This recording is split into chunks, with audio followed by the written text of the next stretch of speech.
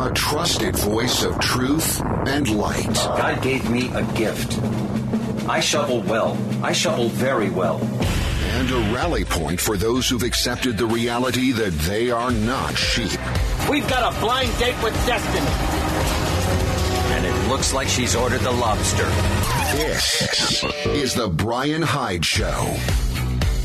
Well, hello there and welcome to the show. This is one of those places where wrongthink is strongly encouraged, though not required. And groupthink is, well, it's a lot harder to engage in because I'm doing everything in my power to encourage you to think as clearly and independently as you can about the world around us and the information that you're taking in. And then I'm going to take it one step further and encourage you to don't just sit there and, feel bad about it or feel great about it, whatever your reaction is, but to actually consider what you can do to improve the world in a way that is unique to you and you alone. I know it sounds like a lofty thing to do, but I can tell you this, life is a whole lot better when you're engaged that way rather than simply shouting bumper sticker slogans back and forth at other people who are shouting them at you. And I'm going to warn you right up front today, I'm going to cover some territory. I'll put it this way. If you have ever listened to this show and found yourself going, whoa, Brian, that's a bit much. I don't know if I want to go there. I can promise you, you are going to be saying that at some point in today's show. And I'm not doing that to be sensational. I'm just telling you there's some pretty crazy stuff going on. We're going to take a really in-depth look at some of those aspects. Now, we'll also have some humor. We'll also have some inspirational thoughts as well. But holy cow, some of the stuff that is taking place right under our noses. I mean, we are living through truly historic times. On the one hand, I almost feel honored to be a part of it. On the other hand, it's very intimidating. This is some pretty intense fourth turning stuff that you and I are going through right now. And we still haven't hit the high point. We still haven't hit the climax of where this fourth turning is going. So, shall we dive right in? One of the things I want to put out there, since I'm committed to, pushing the envelope a bit today, I want to put out that phrase, the Great Reset. Now, I know that there are those out there, Brian, that's just a conspiracy that's, keeping people distracted. Yeah, I'm not so sure. Let me put it this way. I'm sure there are people out there who are still more or less in a trance and are manipulated by much of the mass media into thinking that, well, there's some things that are a little bit odd, but there's nothing that's really, Great Reset type odd. I want to share an article with you from Burson Phillip. This is from the Mises Institute, Mises.org. The Great Reset in Action, Ending Freedom of the Press, Speech, and Expression. And as I share this with you, I want you to just ask yourself, is it possible? Are these things really happening? Because if the answer is yes, then we've got a situation on our hands, my friend. Here's what Burson Phillip says. Governments, corporations, and elites have always been fearful of the power of a free press because it's capable of exposing their lies and destroying their carefully crafted images and undermining their authority. So in recent years, alternative journalism has been growing and more people are relying on social media platforms as sources of news and information. Now, in response, the corporate state, digital conglomerates, and the mainstream media have been increasingly supportive of silencing and censoring alternative media outlets and the voices that challenge the official narrative on most issues. Okay, so far so good? That definitely rings true to me. Now, at the recent World Economic Forum meeting in Davos, Switzerland, Australian e-safety Commissioner Julie Inman Grant stated that freedom of speech is not the same thing as a free-for-all, and that we're going to need a recalibration of a whole range of human rights that are playing out online, from freedom of speech to be free from online violence. Meanwhile, the Canadian government is seeking to restrict independent media and the freedom of expression with the implementation of Bill C-11, which would allow it to regulate all online audiovisual platforms on the internet. And that includes content on Spotify, TikTok, YouTube, and podcast clients. Wow. Now, similarly, the UK is seeking to introduce an online safety bill. The U.S. has paused its establishment of a disinformation governance board following backlash, and the European Union approved its own Digital Services Act The point is, all of these aim to limit the freedom of speech. So, just a conspiracy? Well, that's quite a bit of action on the part of governments if this is just a conspiracy. Attempts by elites and politicians to silence dissenters and critical thinkers, it's nothing new. In fact, history's full of examples of the persecution of men of science, the burning of scientific books, and the systematic eradication of the intelligentsia of the subjected people. However, these current efforts to curtail freedom of speech and press by supposedly liberal governments are still somewhat ironic, given that even the most intolerant of churches, the Roman Catholic Church, even at the canonization of a saint, admits and listens patiently to a devil's advocate. So the holiest of men, it appears, cannot be admitted to posthumous honors until all that the devil could say against him is known and weighed. Now, the corporate state, digital conglomerates, and the mainstream media want to ensure that they have the exclusive authority to dictate people's opinions, wants, and choices through their sophisticated propaganda techniques. Now, to do so, they've even resorted to transforming falsehoods into truth. In fact, the word truth has already had its original meaning altered, as those who speak the truth on certain subjects are now regularly accused of spreading hate speech, misinformation, or disinformation. So presently, truth is no longer something to be found with the individual conscience as the sole arbiter of whether in any particular instance the evidence or standing of those proclaiming it warrants a belief. Instead, it becomes something to be laid down by authority, something which has to be believed in the interest of the unity of the organized effort, and which may have to be altered as the exigencies of this organized effort require it. That's beautifully put. Now, here the author says, however, modifying the definition of truth comes with the potential for great peril, as truth-seeking often contributes to human progress in that it leads to discoveries that ultimately benefit society at large. It should be noted that truth is by no means the only word whose meaning has been changed recently in order for it to serve as an instrument of propaganda. Other words would include freedom, justice, law, right, equality, diversity, woman, pandemic, vaccine, etc. Now, this is highly concerning because such attempts at the perversion of language, the change of the meaning of words by which the ideals of the ruling class are expressed, is a consistent feature of totalitarian regimes. As a number of liberal democratic governments increasingly move toward totalitarianism, they want people to forget that there is the greatest difference between presuming an opinion to be true, because with every opportunity for contesting it, it has not been refuted, and assuming its truth for the purpose of not permitting its refutation. See, according to them, public criticism or even expressions of doubt must be suppressed because they tend to weaken public support. In fact, they believe that all views and opinions that might cast doubt or create hesitation need to be restricted in all disciplines and on all platforms. This is because the disinterested search for truth cannot be allowed when the vindication of the official views becomes the sole object of the ruling class. In other words, the control of information is practiced and uniformity of views is enforced in all fields under totalitarian rule. So the suppression of freedom of the press or expression or speech and thought means that current and future generations will be deprived of the opportunity of exchanging error for truth. If wrong, they lose what is almost as great a benefit, the clearer perception and livelier impression of truth produced by its collision with error. They're also at risk of becoming ignorant of the fact that the only way in which a person can know the whole of a subject is by hearing what can be said about it by persons of every variety of opinion and studying all modes in which it can be looked at by every character of mind. That is to say, current and future generations will be unaware that the steady habit of correcting and completing one's own opinion by collating it with those of others, so far from causing doubt and hesitation into carrying it into practice, is the only stable foundation for a just reliance on it. Now, at present, he says, it's likely the masses don't regard freedom of speech, expression, and thought as being particularly important because the great majority are rarely capable of thinking independently. that on most questions they accept views which they find ready-made, and they'll be equally content if born or coaxed into one set of beliefs or another. Nevertheless, no one should have the power and authority to select those to whom freedom of thought, enlightenment, and expression is to be reserved. Now, again, this is an article by Burson Philip on the Mises.org website.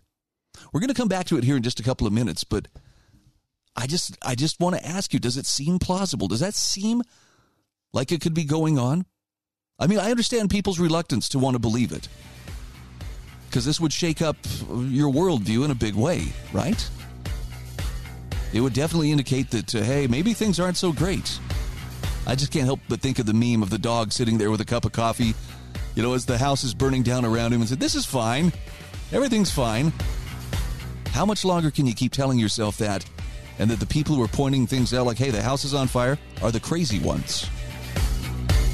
This is the Brian Hyde Show.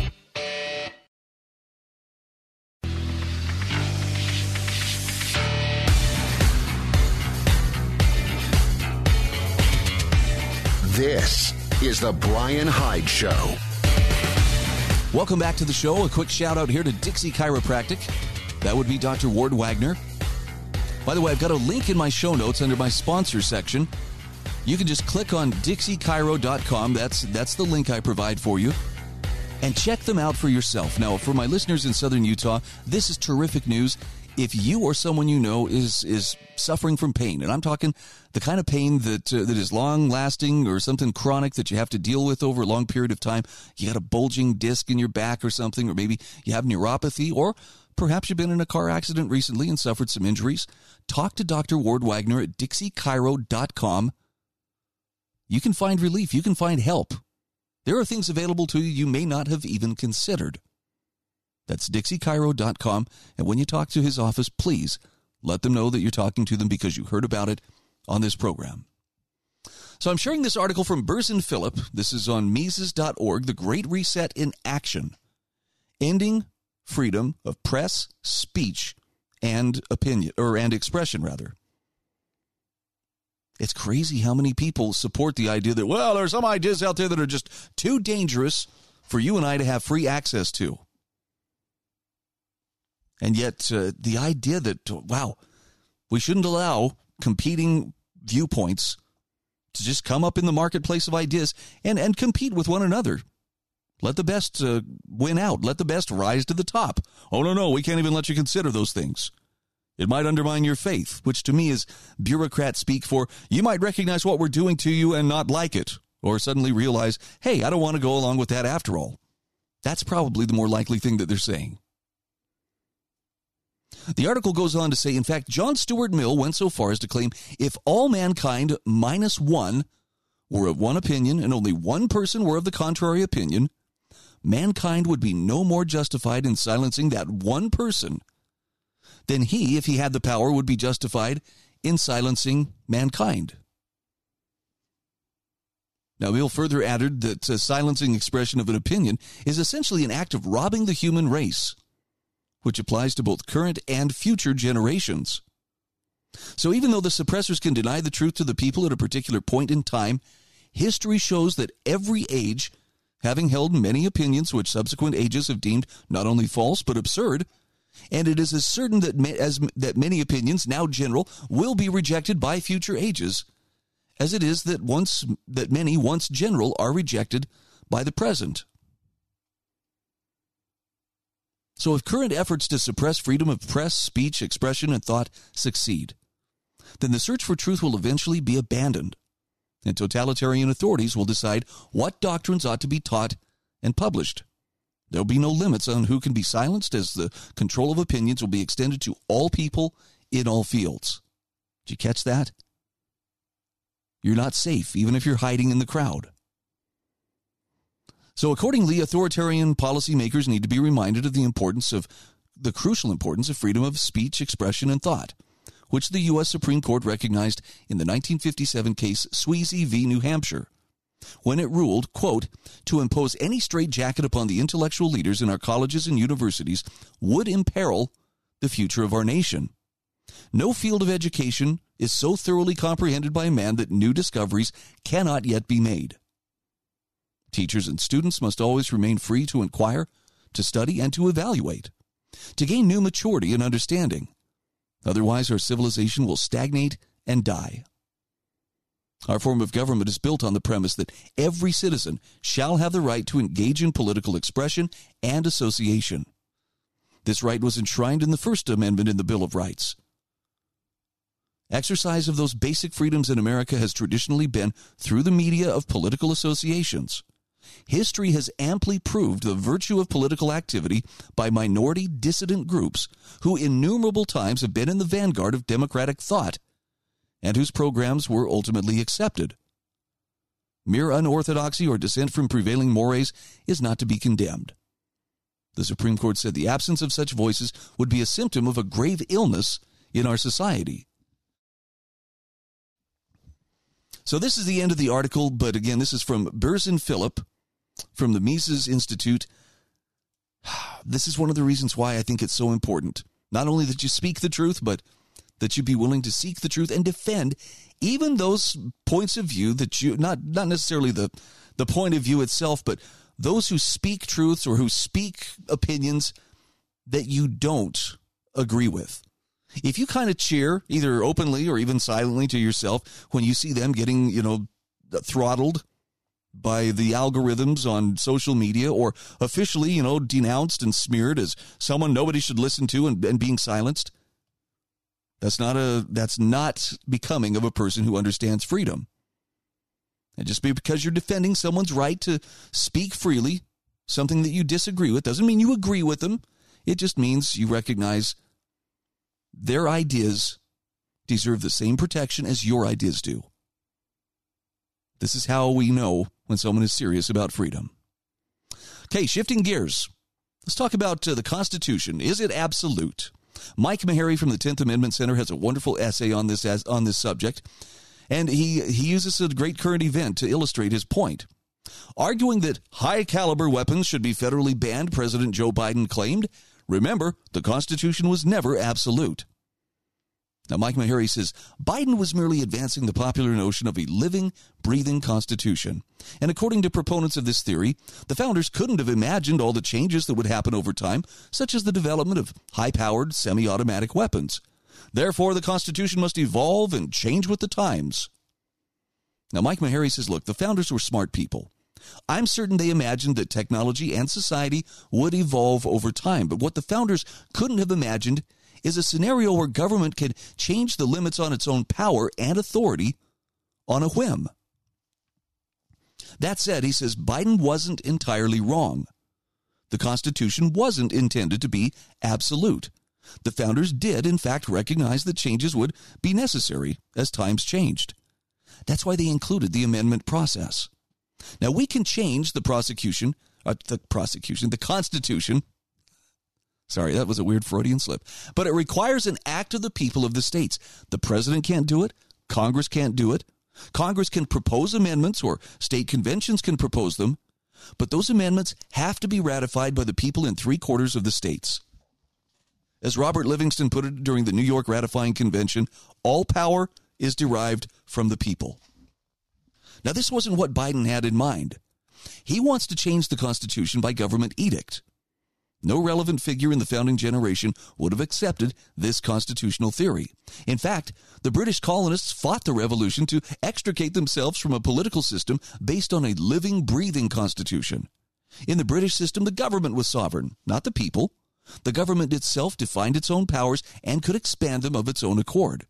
This is precisely the kind of government Joe Biden and other proponents of the living, breathing Constitution yearned for.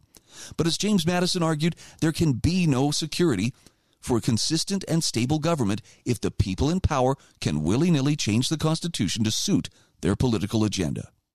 So the Constitution was grounded in contract law, and you can't have a living, breathing contract. Contractual provisions, rather, have a fixed meaning. When you sign on the dotted line, you expect those provisions to remain constant over time. When disagreements come up, both parties argue their position based on how they understood the contract when they signed it. Nobody would accept a banker saying, well, I know the mortgage meant so-and-so, but now it means something different. It's a living, breathing mortgage. That's absurd. And he says a living, breathing Constitution is no less absurd. The entire point of a written Constitution was to limit government power. You can't limit government power when the government officials can unilaterally decide the extent of their own powers and then expand those powers when they see fit. So ultimately, government doesn't make the rules for the people. The people make the rules for the government. Now, Biden would argue the amendment process is too difficult, but that's a feature of the constitutional system, not a flaw. It was supposed to be difficult for the federal government to expand its power and authority. There has to be broad consensus among the people of the states. And the rule of law itself requires consistency. Otherwise, government becomes arbitrary. Again, this is an article from Mike Maharrey from the 10th Amendment Center. I've got a link in the show notes. Check it out. This is The Brian Hyde Show.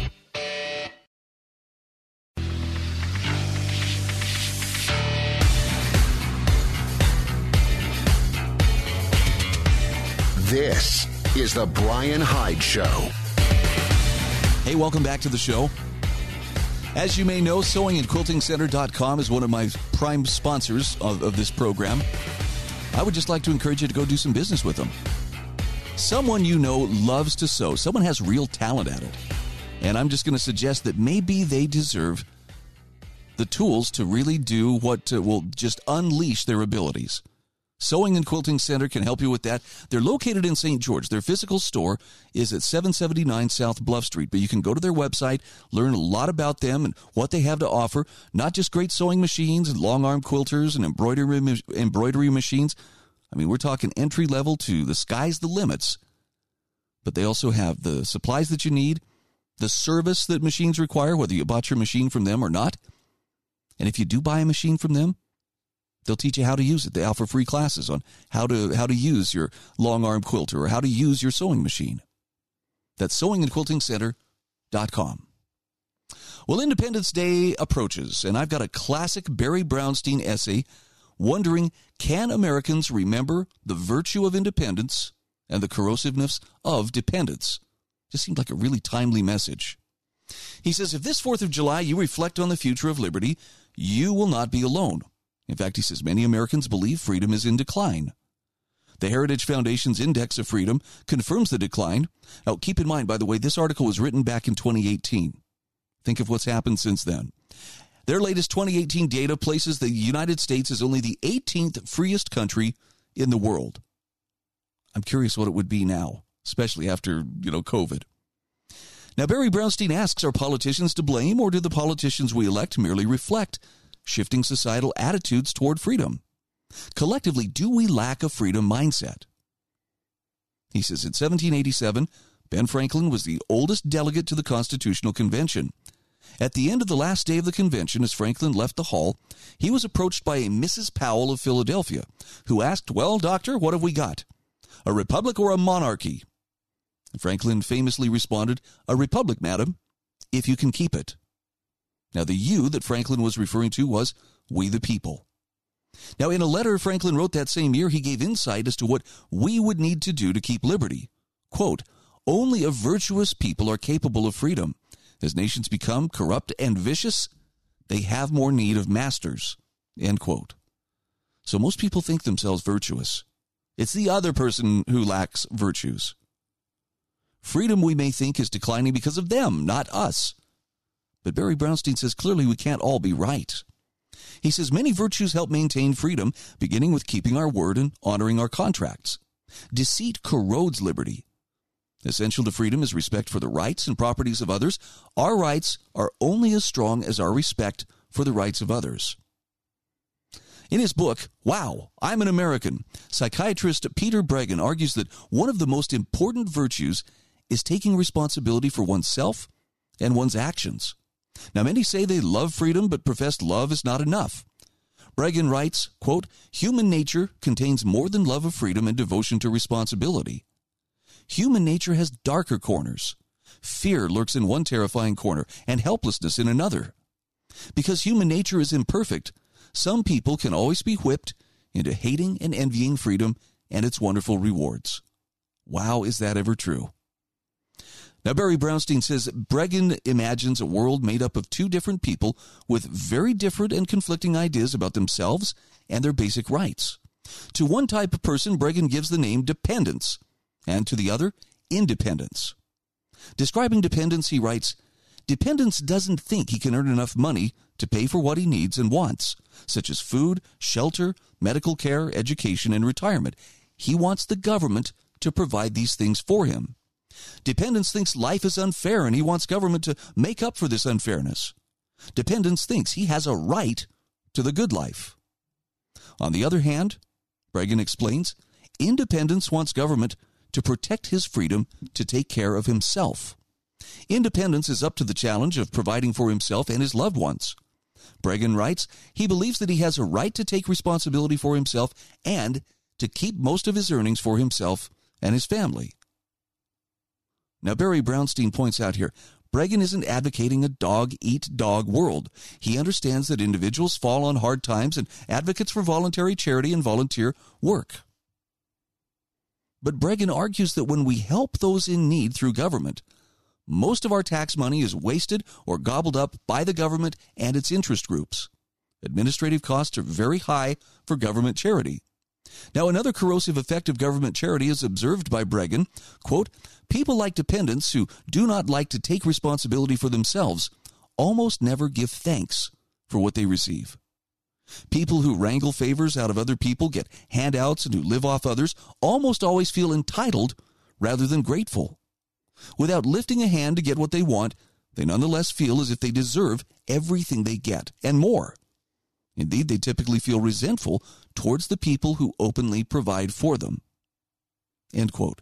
So, is behaving like dependents consistent with the best in human beings? Breggin says no. He writes, I believe there's a core in every one of us that knows we should take responsibility and do what's right. When we act in accordance with our true or best nature, we feel good about ourselves. In other words, the default setting in human beings, our true nature is to be responsible. And when help is received, why does dependence feel resentment instead of gratitude? Well, Breggin explains.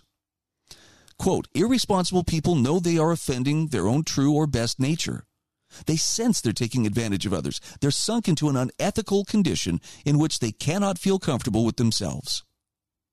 They feel ashamed of themselves. They resent responsible people whose lives remind them about their own spiritually sorry condition. End quote.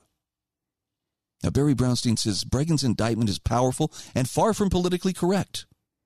Government charity encourages an ungrateful, entitled mindset and a spiritually sorry condition. In this condition, we hide from our true nature. Now, he says, to be sure, it's not just individuals who assume the persona of dependence. It's all too common for firms to lobby government asking for subsidies and special protections from competition. Just as dependent individuals eschew responsibility and run from their true nature, firms seeking protection from government destroy the true nature of capitalism. Amen. Barry Brownstein ends by asking, would Franklin say, I told you so? Is declining virtue the cause of America's declining freedom? Have we met the enemy? And the enemy is us. Now, those are some pretty powerful questions, and you notice they're pointed. Like, ow, stop jabbing me with that. That hurts. But they're true. And I think this is one of the places where you and I underestimate our ability to have real influence and real impact on the world around us. And here's what I mean. I know that people think, well, I'm just a single person in a world of 8 billion people. How can I possibly make a difference? But if you are one of those people who could be described as independents, willing to accept responsibility for your life, not so concerned with somebody else providing everything for you, but more concerned with, I want to help the people around me, and I want government to stay out of the way, to let me live and pursue happiness on my own terms. Now, I get it. Some people think, well, that's a very dangerous lifestyle, Brian. Every man is a law unto himself. And isn't it weird that their minds go immediately to, well, we'll all be killing each other over parking spaces, and we'll all be clubbing each other over the head and just taking whatever someone has that we like. I don't know about you. My mind doesn't work that way. If I see somebody driving a nice car, my reaction is they don't deserve that. They should be driving a crappy electric vehicle and, well, okay, maybe not that. Those Teslas are pretty nice. But I don't sit there and get consumed with the idea that they don't deserve that, and I wish someone would take it away.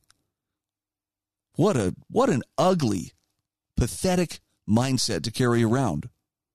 But you don't have to look very far to find people who believe not only is that the way things ought to be, but they're very vigorous about speaking up about it. And I don't mean to bring COVID into everything, but it seems like that quality really came out. Think of the people who were most vehement and confrontational during the heyday of the COVID lockdowns. The ones who would confront people, and I mean happily confront people, threaten them with violence over not wearing a mask. Yeah, those are the people with that dependence mindset. And if that sounds like, well, you're just demonizing them, all I'm saying is their mindset was not something that was consistent with a healthy individual living in a free society or a condition of personal freedom. So yeah, embrace it. Embrace freedom. Embrace responsibility. Be sure to stand up for other people's rights as well. And you're not going to change the government, overnight. I mean, it's not going to happen. But you will have influence on the people around you. And this is the point that I think most of us miss. That influence takes the form of things that we wouldn't expect. It's the little things. It's the small details that are often the fulcrum that leverages much greater things to happen in people's lives. You might not even be aware of it, but that doesn't mean it's not happening. So I guess the lesson is be a good person. Trust that the consequences will play out as they should. This is the Brian Hyde Show.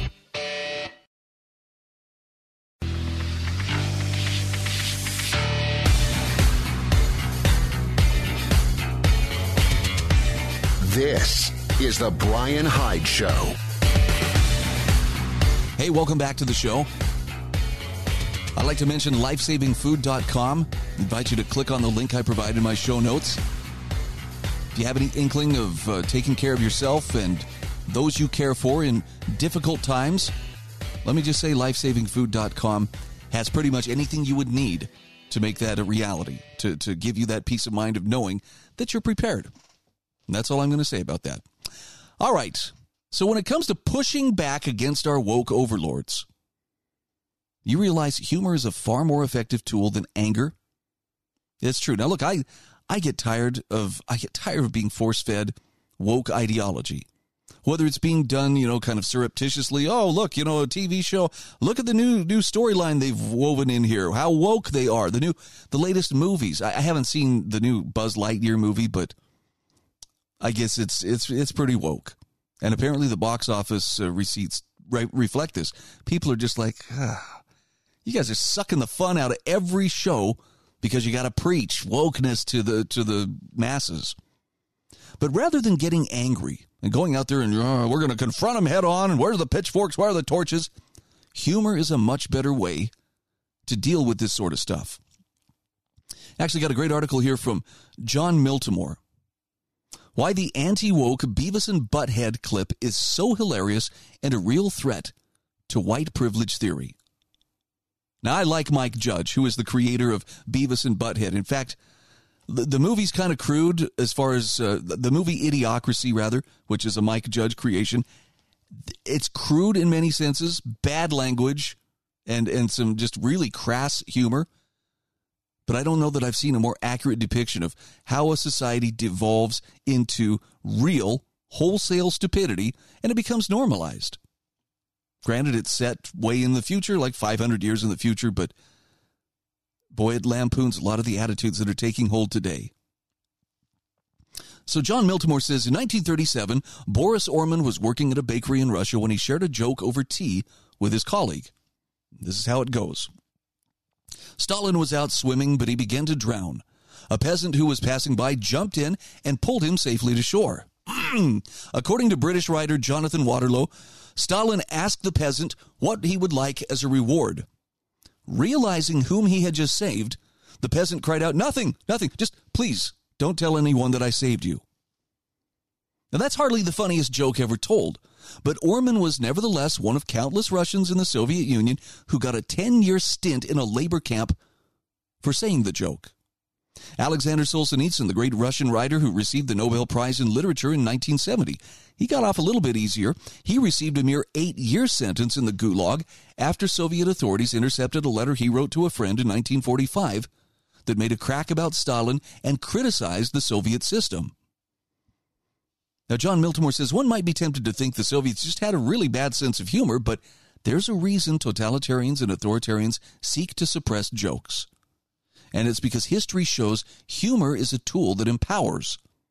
In fact, it can fortify humans during dark and deadly times. And it can destroy an idea just as effectively as reason, though it's arguably most powerful when it's combined with reason. So the most famous example might be Jonathan Swift's classic essay, A Modest Proposal, a masterpiece of satire that exposed the impoverished conditions of the time by saying poor Irish families could alleviate their condition by selling their excess children to rich people for food. Combining humor with pointed social commentary is a strategy employed by countless comedians, including Eddie Murphy, George Carlin, Dave Chappelle, and Bill Burr. Which brings him to Mike Judge. John Miltimore says Judge, a writer, animator, and director, is probably best known for Beavis and Butthead, an animated show that ran on TV in the 1990s and was turned into a feature film, Beavis and Butthead Do America, released in 1996. Since then, Beavis and Butthead have been mostly retired as Judge turned to numerous other projects, including Office Space in 1999, Idiocracy in 2006, and the HBO hit show Silicon Valley. But Beavis and Butthead, a pair of metalhead morons who snicker at childish things and make crass observations about babes and scoring, are back. Earlier this month, a trailer of a new Beavis and Butthead movie dropped, announcing a June 23rd release date. And the plot is as bad as one would expect. Entertainment writer Christian Toto provides a synopsis. Our heroes stumble their way to space camp after destroying their school's science fair exhibit. The lad's penchant for sexual metaphors lands them a gig on a real space shuttle, and that's where the time-traveling plot kicks in. The boys sabotage the mission and enter a black hole. The snafu catapults them from the 1990s to 2022, but their space commander, Andrea Savage, is hot on their trail. She's now a governor with a political ambition to burn, and the boys' survival threatens her ascent. Now, John Miltimore says, look, this sounds silly, especially when the trailer shows Beavis and Butthead rehashing the same crude jokes and acts that they were 30 years before. I am Cornholio. I need TP for my bunghole. But that's precisely what's making it attractive to the audiences. One YouTube commenter said, this is one of the stupidest concepts for a Beavis and Butthead movie I can imagine. It's perfect. Now, John Miltimore says, not all the jokes are rehashed, however. A subsequent clip dropped, and it explores a theme that Beavis and Butthead audiences in the 1990s never heard of: white privilege. The clip shows Beavis and Butthead in college, where they appear to walk into class late and are reprimanded by their professor. This is a classic case of white privilege, the instructor explains, and you both have it. Now, the duo have no idea what white privilege is, but several members of their class are kind enough to explain it to them. So, white privilege is when people, particularly men, automatically assume they can take whatever they want, one young woman explains. And they never have to worry about getting stopped by the police, another chimes in. And they have the inside track for any jobs. You get the idea. But the funniest part of that clip is that, unlike most people, Beavis and Butthead are not offended or ashamed when they hear this. They're excited. Whoa, Butthead says. And we have that? You sure do, the professor answers. Now, naturally, Beavis and Butthead decide to use this newly discovered power, but things don't go as planned. So, for those less familiar with the white privilege, it's just one aspect of a larger intellectual movement known as critical race theory. John Miltimore says writers at the Foundation for Economic Education and other prominent thinkers have explained at length why CRT is a dangerous and damaging philosophy, one that undermines individuality, fosters a victimhood mindset, and divides along racial lines instead of uniting us in a common humanity. He says making the philosophical case against CRT is important, but he says, I don't think I've ever seen a single scholarly article or lecture expose white privilege and its talking points as effectively as Mike Judge did in that 2-minute Beavis and Butthead clip. By the way, there's a link to that video in the story itself. So you should probably, click on the link and check this out for yourself. Which brings Jon Miltimore back to the power of humor. He says satire and humor still have the power to destroy ideas, perhaps more than ever. And this is precisely why comedians like Dave Chappelle and sites like the Babylon Bee have become targets of the woke movement, which continues in its effort to suppress speech that violates its dogmas on race, gender, and class. Now, fortunately, today's commentators in America don't face prison sentences like Boris Orman and Alexander Solzhenitsyn did when they make jokes criticizing the ascendant orthodoxy. But they still face risks. Efforts to have Chappelle fired over his comedy show, The Closer, which included the trans community among its many targets, failed.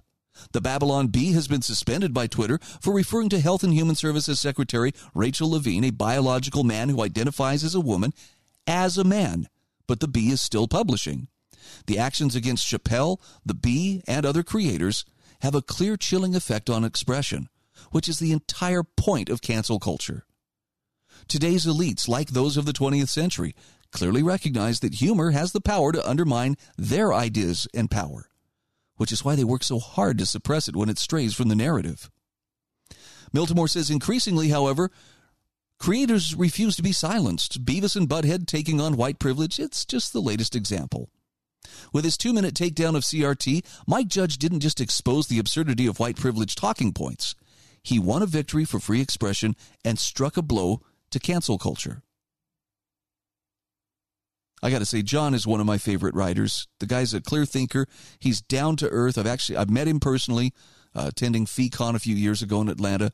Really a great guy. So I would strongly recommend, if you're looking for a good source of information and a good solid take on the world around us, this is one of the voices that I would point you towards, because I think Jon's very even-handed in how he writes and the way he goes about saying what he's saying. There's never viciousness. I never get a sense of spittle flinging as he's describing things. He's solid. And I know it can be tough to find sources that are like that. So I don't know if I'm going to go see the new Beavis and Butthead movie. I don't know if I would consider it a priority, but man, I am grateful for satirists like Mike Judge and even the really crass and irreverent ones like South Park. They do a marvelous job of lampooning the folks and the attitudes that really need to be lampooned. And if you say it with humor, it sometimes comes off as a lot less mean-spirited than people who are just going on the attack and angrily denouncing what they don't like. It also reminds us that laughter helps to make things bearable. This is the Brian Hyde Show.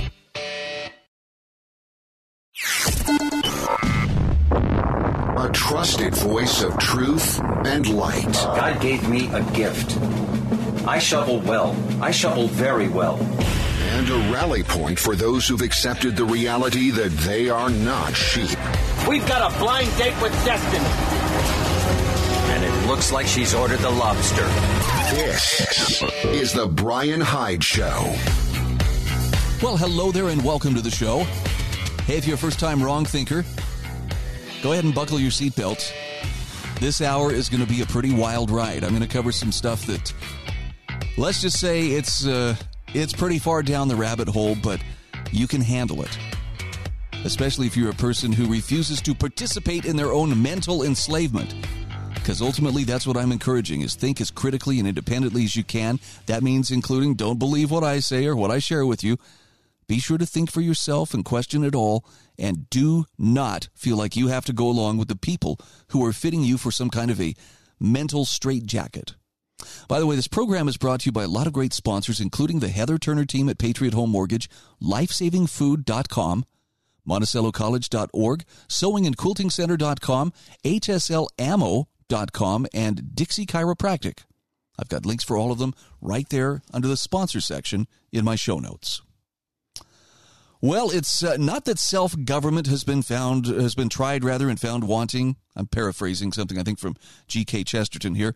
It's that it's been tried and found difficult because it requires responsibility and it requires effort. And let's face it, we want to outsource those kind of things because they require effort. Oh, let's let somebody else do it. Here, politician, I'm going to elect you. You take care of it. You keep me free. How's that working out for us, by the way? Not so good? All right. So I've got this great article here from Vincent McCaffrey, Won't Get Fooled Again. This is from AmericanGreatness.com. And he's referring to the Who song, We Won't Get Fooled Again. And he says, let's explore the possibilities. This is America after all. We have some experience with such explorations, even if most of us now sit for a living. Hey, okay, never mind. We'll tackle that another time. He says, let's start with the macro view. In order to compete in this world today, we need enormous corporations able to manage huge amounts of capital and command large workforces while influencing government priorities. Efficiency is gained by size and access to raw materials, as well as the access to markets that's gained by using government mandates. This view of economics has been taught since World War II, and there are millions of pages of text detailing the potentials, the patterns, and pitfalls. It's often labeled as capitalism, though. Like China's use of markets, it's only that in passing. And then he asks, what could go wrong? Vincent McCaffrey says, there are those who think this arrangement is just swell. Look how big and powerful we've become using these methods. Look on our works, ye mighty, and despair. Now, this view, he says, is usually promoted by individuals at the upper levels of the food chain, political insiders, and members of established families with a sufficient wealth to see them through the ups and downs of an economy based on the myriad uses of power. It's the way the world works, so they say, the way it's always been. True enough, it's not really so different from 15th century Italy, is it? The internal combustion engine and airfoil changed some of the uses of power, but not the big picture. But since the time of Lorenzo de' Medici, we have had a few other additions to the cosmology of human life. The European discovery of America, the American Revolution, the atomic bomb, the list is really quite extensive. And not the least of those accomplishments is the furious rise of American business. As Eric Hoffer says, America is a business civilization. Well, almost. After the fact, it might be argued that Lorenzo had a greater interest in promoting individual creativity than do the chairman of any of the Fortune 500 that currently control our lives. The key error in macroeconomics is its willful ignorance of human beings except as consumers, as mere units. The cost-benefit analysis never takes into account the genius of a Michelangelo. The fact that such regimented thinking fits well with the purpose of government, which is, after all, to gain and maintain power, makes the system work in spite of the human grease necessary to keep its wheels turning. Now, McCaffrey says this neo-Hobbesian view of man has been augmented by the innovative use of addictive algorithms that imprison the user in a comfortable bubble of his own making, a captive of his own likes and dislikes, avoiding the unpleasantness of any other contact with reality. Unable to cope with what's disagreeable when confronted, the primitive emotion of hate quickly replaces thought. This Pandora's package is a bit more than can be detailed here, but it's important to be aware of it when considering the power of the tech companies now governing our lives. By the way, everything he wrote there rings absolutely true. Eric Hoffer said in a 1963 interview with public television host James Day, the attribute which is at the root of human uniqueness is freedom. The essence of absolute power is the power to dehumanize, to turn man into a thing, to turn him into a puppet, to turn him into an animal, to turn him into a robot, to turn him into a machine. McCaffrey says, the textbook alternative, microeconomics, ostensibly takes greater care of the creatures it supposes to manipulate by focusing on the individual choices being made and the incentives that produce the best result. But it, too, is flawed by the use of math to determine the worth of product and outcome. Now, math is certainly necessary, but the value of what's being added or subtracted must be determined elsewhere. We're not beans in a bag, although the algorithms say that we are.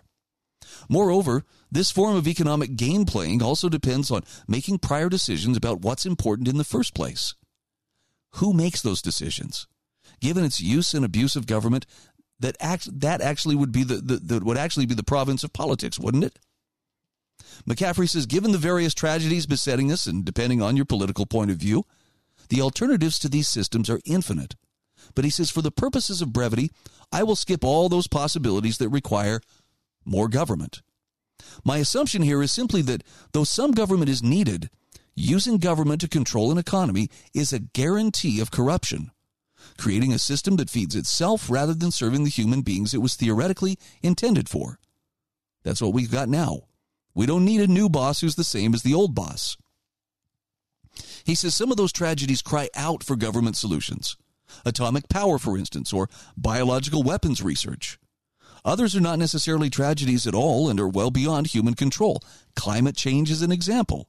Let the arguments begin. But even those on the opposite side, political sides of these issues, can appreciate the dangers inherent in the ready solutions. Whether those be Russian management at Chernobyl, or North Korean nuclear missiles, or Chinese virus research at Wuhan. And who, we might ask, determines what the ideal climate is? Now, some might argue that big government is necessary for just those reasons, and that there must be something to mitigate the tragedies that await us. But doesn't politics immediately make the use of that power the bigger problem? God help those who disagree with the politically correct solutions. McCaffrey says, I will resist any political philosophy that promotes dealing with human beings en masse instead of individually. But if I were foolish enough to give the government the power to make disagreeable politics illegal, that government would then have the power to take my freedom as well, and eventually it would. Those are some very wise words. He says the new paradigm that's needed is one that allows for the maximum of individual freedom without jeopardizing the society as a whole. I don't want to meet the new boss who's the same as the old boss. And not surprisingly, this idea is not really new. It's the very conundrum dealt with by the founders and discussed at length in print and debate over 200 years ago. He says what's important now is that we have their work to build upon. That Thomas Jefferson knew little about viruses or atomic energy and wouldn't even have supposed that mankind could learn to control the power of the sun on Earth.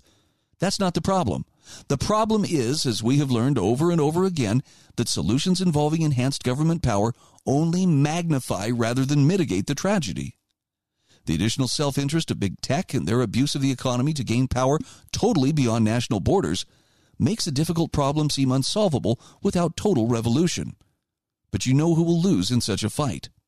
So if individuals do something stupid, as they inevitably will, the spill is manageable. When a government screws up, though, the result is a disaster for all. A government is only an aggregate of individuals given license to play with matches and prone to human error times the number of those in power. But will we be fooled again? He says the answer is yes. People can always be fooled some of the time. That's why we must always limit the power of government, so that we might survive our own poor choices. Bottom line is, he says, we don't need the new boss. We need a change. Self-government is something we have done before, and we can do it again. So Vincent McCaffrey says it's time to peacefully assemble as best we can and make good on the 5th clause of the First Amendment, the prohibition on government religion, and the guarantee to citizens the free exercise thereof. The proclamation of freedom of speech and of the press that's followed by a right to peaceably assemble. This placement is no accident. It was fully anticipated to be the heart of American life. And so Vincent McCaffrey says, start the debate. The whole internet is our Philadelphia. And listen, don't ask for permission.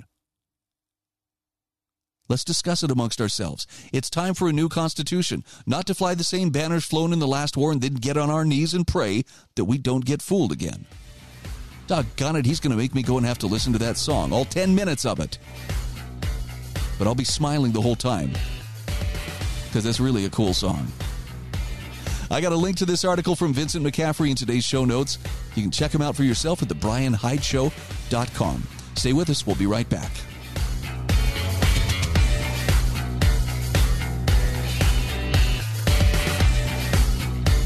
This is The Brian Hyde Show.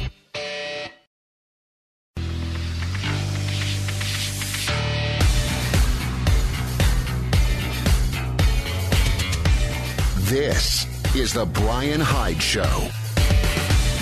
And we are back. Want to mention the Heather Turner team at Patriot Home Mortgage, located in St. George, Utah. Although don't let her location fool you. If you are looking for a mortgage, be it a VA loan or a traditional loan, maybe even a reverse mortgage, Heather can help you if you are located anywhere within the state of Utah or Idaho. You can reach out to her at 703. Sorry, let me give you the area code just in case. 435-703-4522. If you're in St. George, her office is at 619 South Bluff Street. And Heather's NMLS ID is 715386. And yes, Patriot Home Mortgage is an equal housing opportunity lender. I know people bristle anytime that a comparison is made to what was going on in the run-up to Nazi Germany and what's happening today in America. And I get it. The Nazis were not good people, and the things that were done in the name of their party and their goals were a huge stain on the history of humankind. It was ugly stuff. Some of the ugliest stuff that humanity has seen. And yet, this is not to excuse them in any regard. It's weird how we downplay the tens of millions more who died at the hands of communists like Stalin and Chairman Mao in China. So, curious. But, when you mention something like, well, we got the brown shirts coming, people get mad. Don't you dare compare us to Nazi Germany. How dare you? And I've got this great article here from Rob Thompson. America is not immune from brown shirts. Which I know, somebody just bristled right now. You can't say that. But here's his point. Corrupt institutions could do nothing if there weren't members of law enforcement, we're talking from local police to FBI agents, willing to act as brute enforcers of state dictates. I think back to watching people get arrested for being out of their homes during the lockdowns or not wearing a mask, and I think he's got a point here.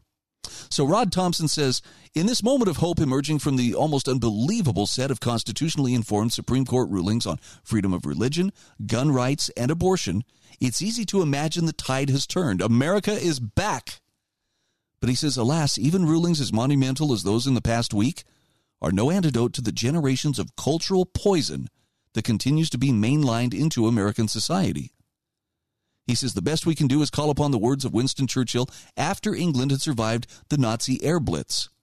Now, this is not the end. It is not even the beginning of the end, but it is perhaps the end of the beginning. At best. Thompson says, because the poisoning is extensive and follows the veins such poisons find most suitable. So we're forced to belabor the obvious for a moment in which too many, mostly college-poisoned Americans have a slippery grasp on reality. He says human nature is the same across races, ethnicities, and nationalities. There was nothing uniquely evil about the German human in 1939, or the French human during Napoleon's reign, or the Russian human under Stalin, or the Chinese human under Mao, or the Mongolian human riding with Genghis Khan.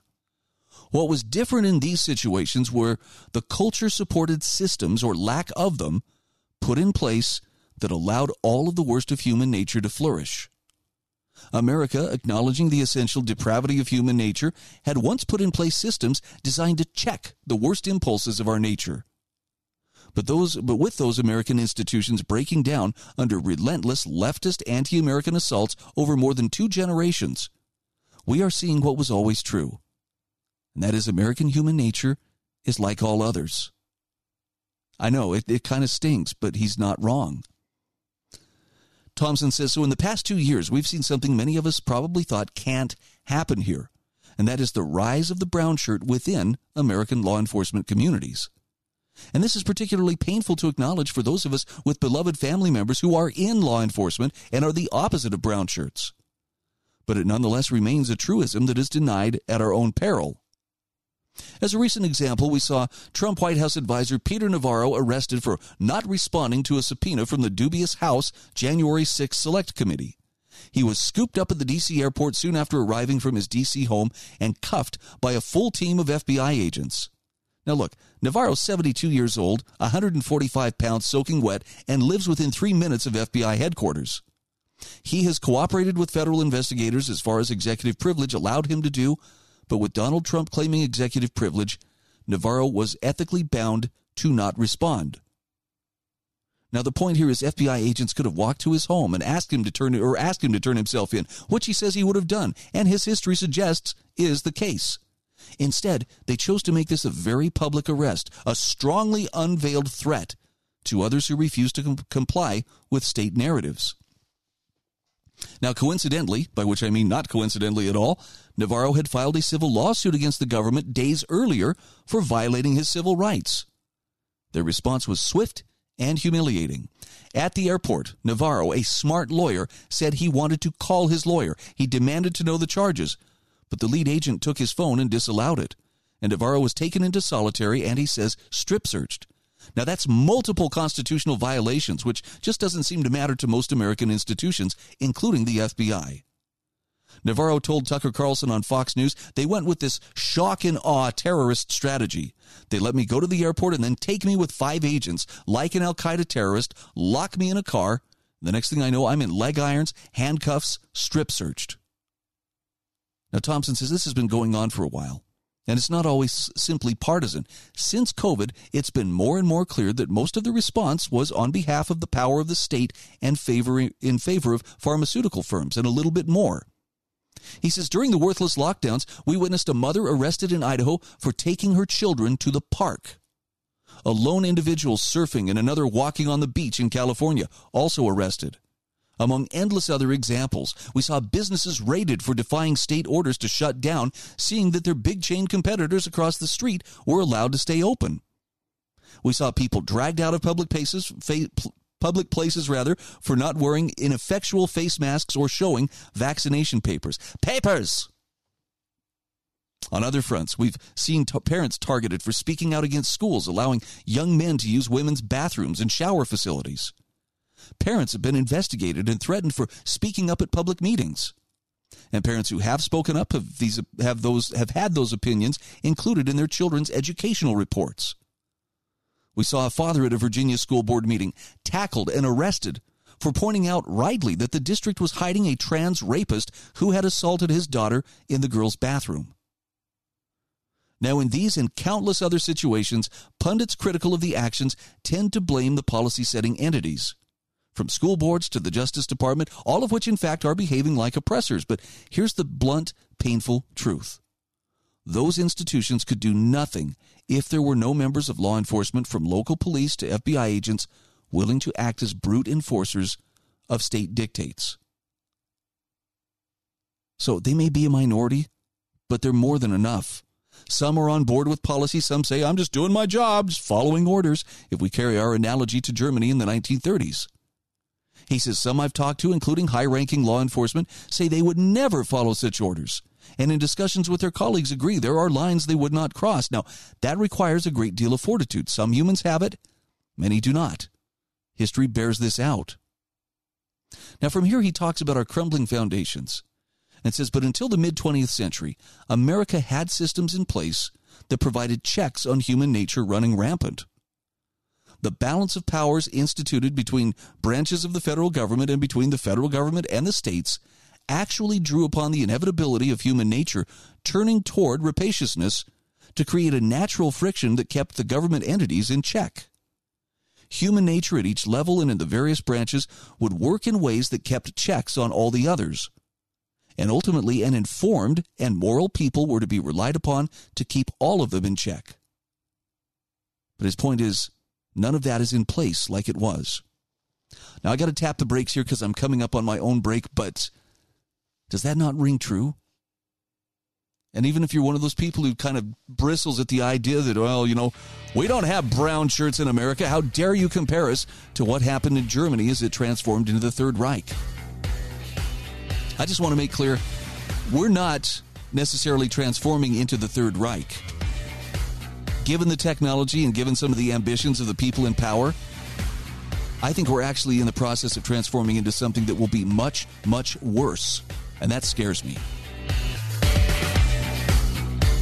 This is the Brian Hyde Show.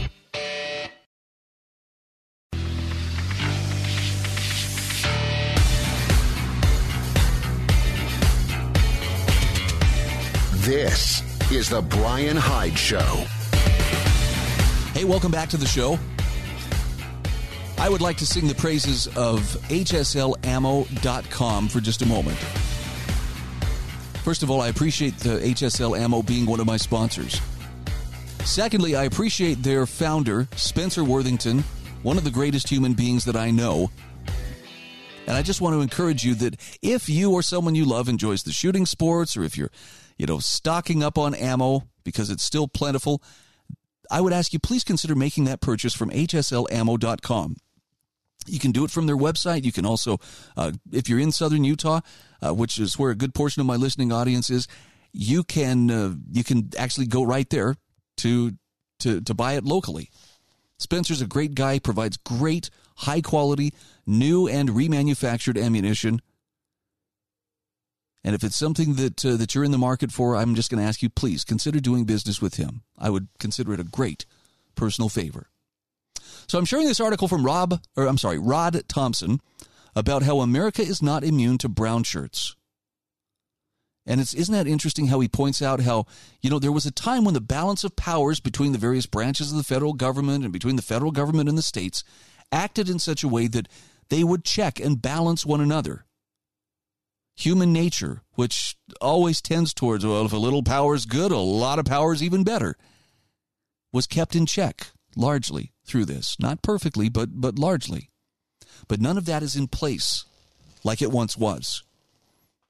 Some of these changes have been more obvious than others, but they have changed gradually, almost imperceptibly for some people over time. But, I mean, the way to really just understand the magnitude of the shift that we've seen is to imagine someone being somehow transported through time from 10, 15, 50 years ago to our day. What would they see that they would consider most incredible, and by incredible I mean outrageous, compared to the world 10, 15, 50 years ago? Rod Thompson says it's painfully clear with the proliferation of things like drag queen story hours and shocking degradations of parents actually taking their young children to drag clubs with dollar bills, or allowing their very young children to transition, or public schools promoting and hiding such activities from parents. It's becoming systemic. And it's stomach-turning. It's also the most recent evidence of the collapse of a once religious and moral people. And by the way, he reminds us, John Adams was absolutely prophetic when he said, "Our Constitution was made only for a moral and religious people. It is wholly inadequate to the government of any other." Now, too many of the American people are no longer religious or moral in any grounded traditional way. They're too narcissistically preoccupied with TikTok and their phones, or unable to think in any critical fashion. And as parents tend to accede all education to public schools that increasingly only teach our children what to think. College students are taught to shout down anyone who disagrees, a shocking transmogrification of the purpose of university. The checks and balances are failing, and the power of the state is increasing. Now, this religious and moral failing usually trickles down through our institutions. Congress has ceded large swaths of power to the executive branch because, for generations, the majority of the members of Congress chose the expediency of re-election over everything else. The current executive branch administration brazenly ignores court rulings, even by the Supreme Court, and does what it wants. Now, it's not the first. He says the First Amendment provided for a highly protected freedom of the press. The founders knew too well the importance of the Fourth Estate in holding the most powerful people, specifically those in government, accountable to the people. Unfortunately, the media that once provided basic information, even if it was with a bias that all sides could access, ceded this unifying territory to become little more than a communication arm of one party. Rod Thompson says Americans are now operating under two sets of information and facts that increasingly make it impossible to even have a conversation. And this makes it so much easier to demonize those from the other universe of information. He talks about how the First Amendment also provided for freedom of religion and freedom of speech. Both of those were trampled and greatly weakened as pastors were arrested and churches closed down by armed law enforcement during COVID, while the local Home Depot and Walmart remained open. But both were also ceded away by people who are no longer religious or even understand the rudiments of free speech. If Americans were the religious people they once were, he says, this never would have happened. It never could have happened. I think he's right. Considering this crumbling of these basic American institutions, along with the degradation of Americans themselves, it should come as no surprise that law enforcement is being eroded. The more we turn away from foundational truths, the more this will be the case. Don't think we could ever see actual brown shirts on American streets? Then he says, you'll be the most surprised because we're already seeing it. And I think Rod Thompson's point is well taken. It's happening, but a lot of people choose not to see it. I don't spend a whole lot of time just sitting and thinking and seething over what happened in the height of the lockdowns. But when someone reminds me, there was a time when they were shutting down the churches and threatening to arrest people, this is the thing that blows me away. Idaho has a lot of people who are very, very freedom-minded. And I was very shocked to see Sarah Walton Brady arrested for taking her kids to the park. By the way, I think she has a hearing a little bit later this month. And I'm hoping maybe I can get her on the show to talk a little bit about that. I also remember seeing, and this was out of, I think, northern Idaho. I want to say in Moscow, Idaho, rather, a church, because they weren't allowed to legally meet, they were under the orders. They were told, you have to shut down. By the way, this is under a Republican governor, too. So it's not just the leftists, out there, spoiling things. The Republicans had their hand in it as well. So this pastor and his church are out there in the parking lot, spaced, they're socially separated or distanced from each other. But because they were there singing hymns, police in Moscow started arresting them. It was surreal.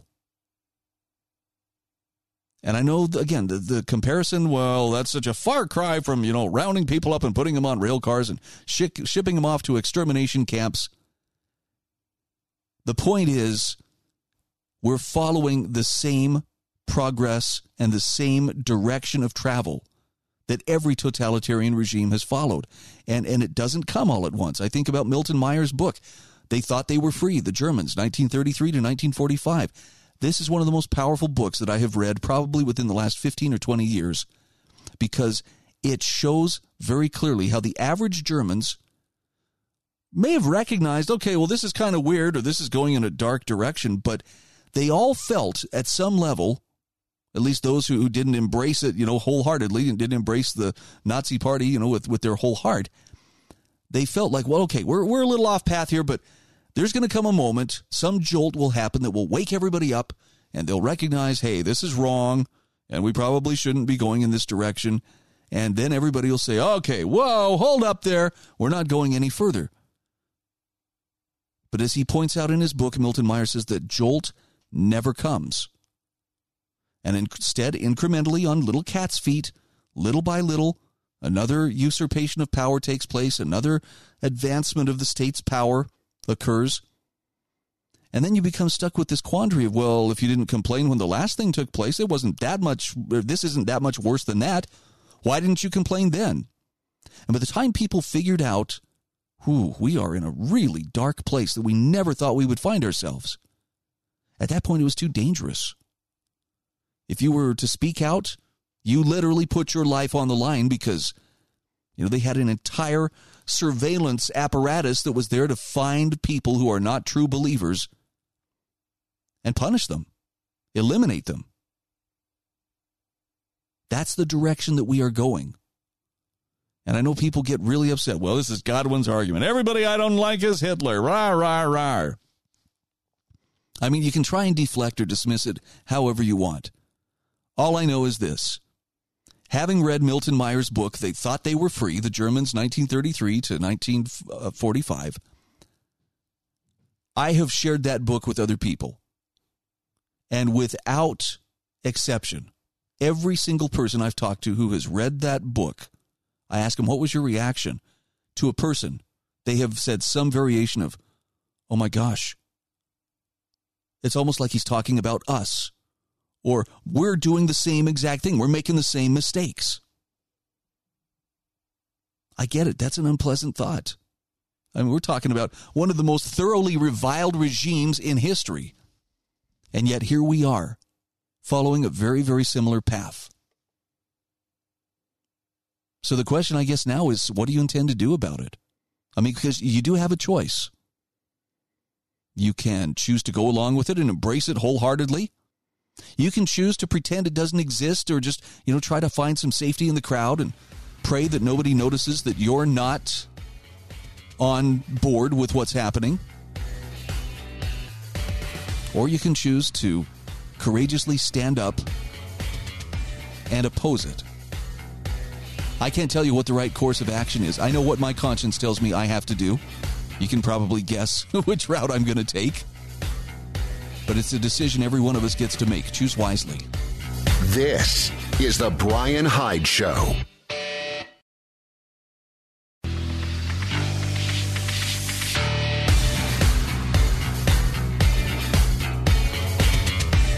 This is The Brian Hyde Show. All right, welcome back to the show. If you haven't subscribed to my show notes, please consider doing so. You'll find a lot of great reading, a lot of resources for wrong thinkers just like you. And I think I may have mentioned at the beginning of the program, I was going to cover some heavy-duty stuff today. I warned you. I told you so. No, I tried to give you as much warning as possible. But I'm really headed for the heavy stuff now. So if you don't want to confront some things that may actually just make you stop in your tracks and go, oh, I need a minute to breathe, this may be the point where you want to just switch off and go find something else to do. But I found 2 articles in the last couple of days. By the way, thanks to Ruben. My thumbs up to you, friend. Let me tip my hat to you for sending me Jim Quinn's latest column. I'll talk more about that in just a few moments. Jim Quinn is, of course, I think he's the founder and administrator of theburningplatform.com. And he has one of the most comprehensive summaries of the big picture of what's happening in our world. And I'm going to share with you not so much his recounting of what's going on. I mean, he's got the details down and just calls it straight. But I'm actually very interested in what he does in terms of advice of how he approaches the knowledge that, boy, things are falling apart like a soup sandwich right now. And I think he has some very solid advice as to how we can best approach that. I want to share something with you, though, that to me is just immensely disturbing because of the questions that it raises. And this one, I'm going to tip my hat to the Good Citizen Substack. It's an article called Contraception and Infertility Passports. And it raises the question about a trend that has been observed in both Germany and in the UK that is a really strange anomaly.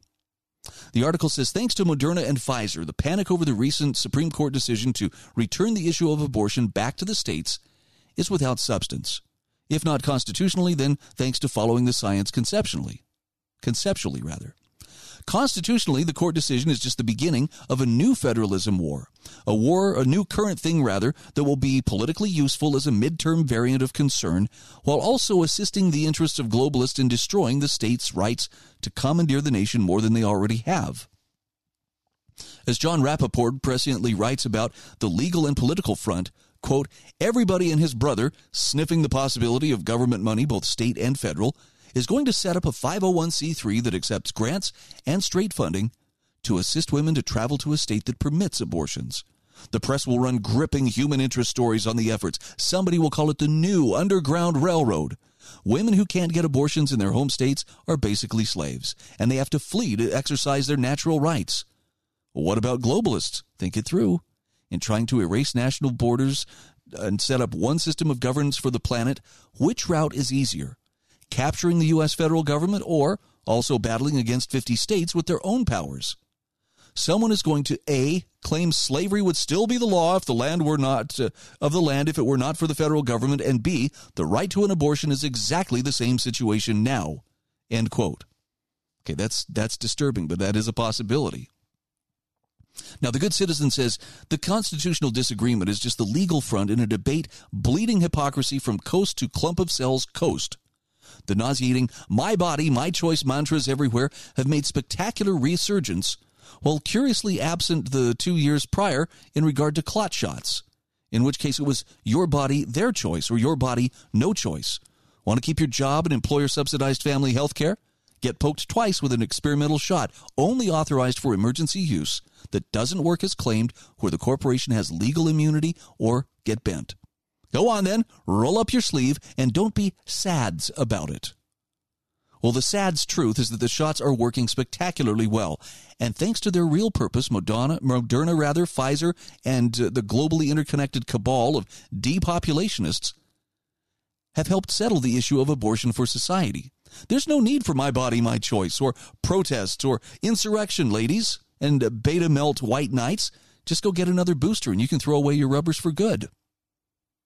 Both generous companies, in collaboration with the federal government, have taken it upon themselves to continue the work of Planned Parenthood with mandated and coerced mRNA treats. Operation Children of Men has launched with tremendous success over the past 18 months, and the first returns are now coming in from Germany, the Netherlands, Norway, and the UK. This is the part I'm serious, it's going to feel like a punch in the stomach. There will be no need for abortion soon, as there will be fewer and fewer fetuses and babies to abort. The vaccines are doing all the heavy cutting now. 6 to 9 months after the rollout for the under 40 demographic in Germany, a 9 sigma event in birth reductions for quarter one. Now, the statistical probability of this occurring naturally, 1 in many lifetimes of the universe, or 1 in a few quadrillion years. And I'm looking at the chart here. Germany, first quarter births by year, 2011 to 2022. It is very, very consistent over all of those years until this year. And then it is dramatically down. And here's a tweet from someone calling themselves Jicky Leaks. For a 9 sigma drop in birth rates to have happened in January through March of 2022, something dramatic had to have happened to stop pregnancies occurring in March to June 2021. I wonder what that could be. Were couples depressed, looking to move house, too busy? You ought to take a look at the charts here. And then the same account says it's not just Germany. This is an 8% drop even before March 2022 figures are released in the UK Health Services Administration vaccine surveillance reports. I think maybe that's it. HSA. Anyway, you can say, oh, but it's only 2 months. But when you see the data, there is no doubt. There is a distinct drop in births. And it's not just the UK, not just Germany, now North Dakota. In the U.S., provisional data showing another drop of 11% for February through April, unprecedented for a state that has a stable birth rate with roughly a standard deviation of 5% of mean. Now, this same person says it definitely has nothing to do with the fact that rather than staying at the site of injection as promised, their own data shows that the LNPs not only distributed to the ovaries and testes, but accumulated. What could possibly go wrong? So the point here is that the women presently threatening sex strikes across the urban hellscapes of America physically have zero negotiating leverage. But self-awareness is clearly not their forte. The solution to the court's ruling is as clear as the day is long because they really thought of everything at the Department of Depopulation headquarters boardroom. As many birthing people who will want a baby will not be capable, the demand for parents seeking to adopt will skyrocket, thereby decreasing the need for abortions. Oh, and in other news, the SEC has just approved futures markets for pureblood sperm and eggs. Now, look, I'm not going to tell you this is absolute fact, why the vaccine is causing, infertility. But that is rather remarkable, the drop in birth rate and the time period in which it took place. Maybe it's because I've watched the movie Children of Men. Part of the plot is that for some reason, there came a point, and the midwives were the first ones to notice the phones just simply stopped ringing. And there came a period where suddenly no women anywhere across the world were having babies. It's a marvelous movie, very gritty, very violent, but also one of the most powerful movies that I've ever seen. And well, you're comparing a movie to reality? I'm just saying maybe reality is comparing itself to the movie. Sure does raise some interesting questions, and disturbing questions at that. All right, let's end on a happy note here. Jim Quinn, writing for The Burning Platform, just paddling while the empire burns. This is what he says when he says, look, there's a lot going on right now. There's no doubt that things are falling down all around us. And he says, putting your head in the sand and allowing normalcy bias or abnormalcy bias to keep you from seeing facts, it's not going to save you. At this point, even the most prolific preppers may not avoid the fate of the unprepared. If we are facing economic and societal collapse combined with global war, that's not a recipe for a return to normalcy or a long life. So what are our choices? Well, he says we have no other choice than to keep on living and attempt to survive the biggest crisis in 80 years because that's how fourth turnings roll. Personally, he says, I will continue to work to provide for my family, to write articles, and to run my blog to warn those who are willing to listen and think critically, prepare as best I can on a quarter acre in a suburban neighborhood, and try to enjoy my remaining time on earth, as best I can. He really points out about the importance of finding places where there are serenity. Now, nature is available to every one of us. Maybe you have to get outside to see it, but it's there. But he says, letting the peripheral burdens about the world weighing on my mind fade away for an hour or two helps keep me sane. Focusing on family helps him keep his equilibrium. But in the meantime, he will continue to fight for what he believes is good and right, and will keep on paddling even as the empire burns. You can check out the article for yourself. I think it's well worth a read. This is The Brian Hyde Show.